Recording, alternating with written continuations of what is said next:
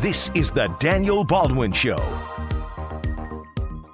ESPN Radio Syracuse, this is the Daniel Baldwin Show. Joining us now on the phone, assistant coach to your Syracuse men's basketball team, Gerry McNamara. Gerry, now that we've got a few games under our belt, do we feel like we're settling into a starting five, a lineup that we can count on? Yeah, I think so. I think we're starting to establish some sort of rotation. I think the first few games were a little bit difficult because we faced, quite a few zones. I think the Oakland game was really good for us because we got a team to pressure us a little bit. We got a chance to work on our man-to-man offense, which in the first few exhibitions wasn't, to put politely, it wasn't the greatest vision that we've ever put on the court. So it was nice. It was nice for us to get out on the court and be able to execute a little bit against a defense that we're probably going to see a little bit more often as the season progresses. But yeah, I think Marek's emergence has kind of been the biggest, not surprise, but I think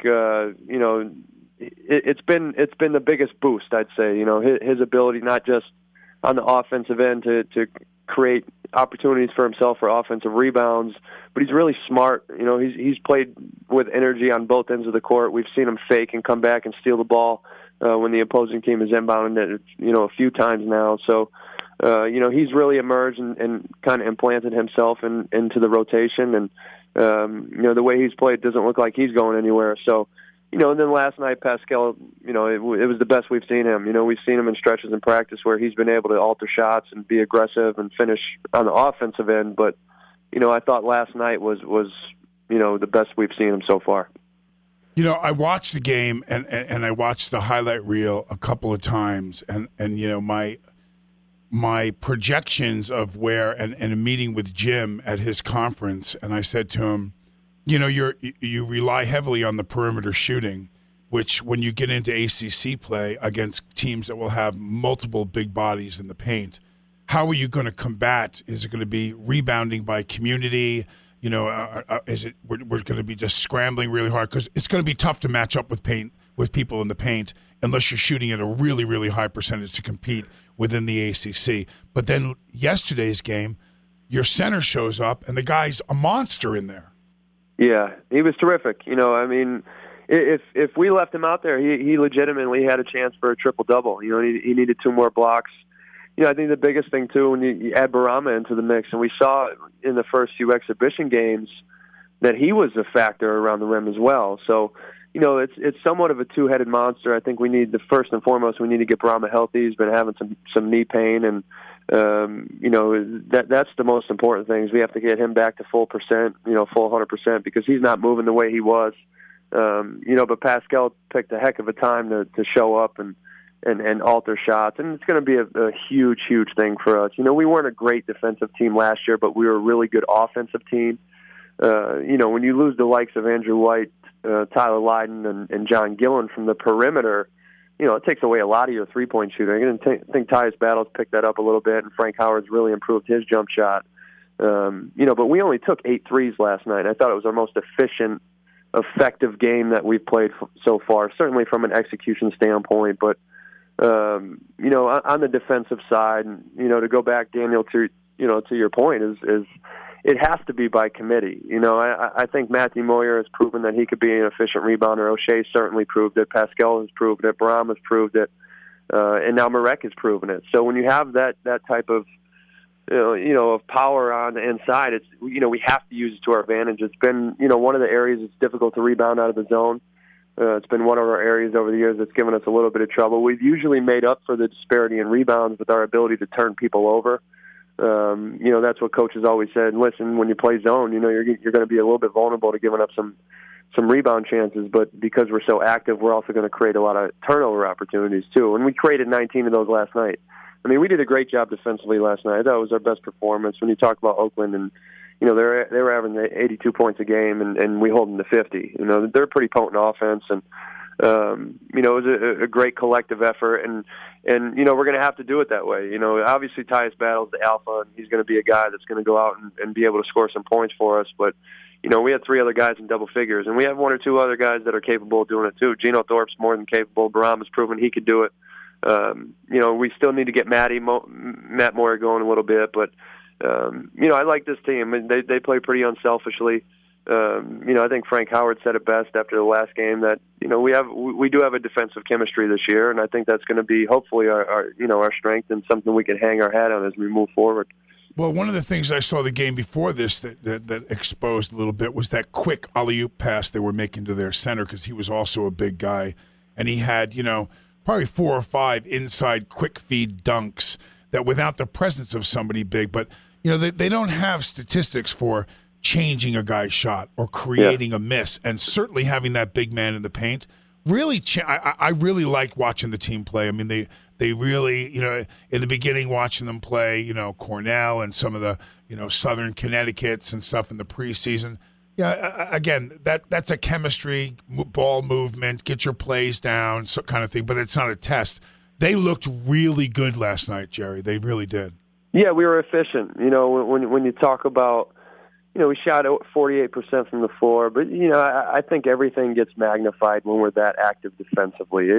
In the 7-footer from Texas Southern, the kid Reed, we knew going in, and we scouted it quite a bit the prior day of listen, we understand when they get in the paint, they look for this guy. This guy's capable. The problem is when you get an easy high post touch, it puts those centers in such a difficult position.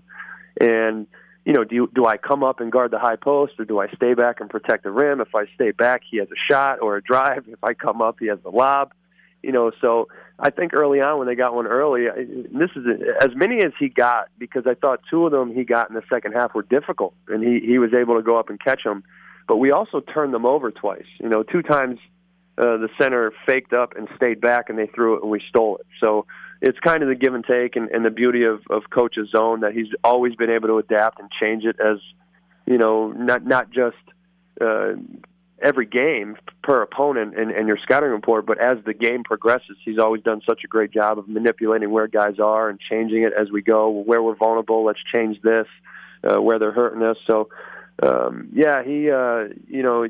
kid Trayvon Reed could really finish it, and we saw Pascal, those 7-2 guys that they don't come around that often. And when you throw it up, you have those guys that are able to catch it and put it in. It's such a weapon, one that we.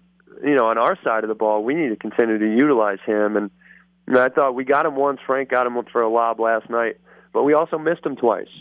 So there's more opportunity for us. You missed him twice, but he also, instead of just alley-oop lobbing it, he took the ball in the low post, a small head fake, and just turned and dunked it anyway. He looked like Olajuwon a couple of times, a young Hakeem. Well, that goes back to his, he's improved. He really has. I think, being that big, as soon as you bring it down to your waist area, you're at our level now. And once you're at our level, we're going to dig and claw, and that's been the biggest progression for him is not just keeping the ball up, but he's been able to power through, a couple double teams. And, O'Shea made a great drive along the baseline and dropped it off for him. He caught it and dunked it. Tyus Battle did the same thing, great drive along the baseline. He caught it and dunked it. They say a lot of times that sometimes it takes big guys a little bit longer. We saw a few years ago with Fab Melo, the time he was a sophomore, I mean, it was a dramatic change in his ability to read things a step quicker. And I think that's where we are with Pascal. This guy's, we tend to forget he's really essentially 3 years removed from playing, with the transfer and then the eye injury. So, big stride last night. We're very, very happy with him. And he was everywhere. I mean, and the coach of Oakland said it as much after the game. Say what you want. That guy changes things. And, now the exciting thing for me is if you can get Pascal to play. I mean, he doesn't need to be that great every night, because I think that's unrealistic because he was so good. But if he gives us that type of effort and that type of energy, and then you have Barama healthy, that position, which gave us a few issues last year defensively, certainly is turning around and looking like it could be a big strength of ours. Yeah, man, I'm very excited. Hey, listen, one thing there's 2 things quickly I'm going to bring up. Number one, there's been this whole thing, my theory on Dino Babers, and that he's done 2 years at one college, 2 years, then he goes into Bowling Green, and now he's here in Syracuse. So my point was, if I'm him and I'm his agent, I'm moving now. So now I tell you that story because I used Boeheim as my example. If you're a Syracuse guy and you've played at Syracuse and Syracuse is your home and you love the orange, you turned it into a 42-43, and Jim's going to stay until Jim goes. Is Gerry McNamara the heir apparent?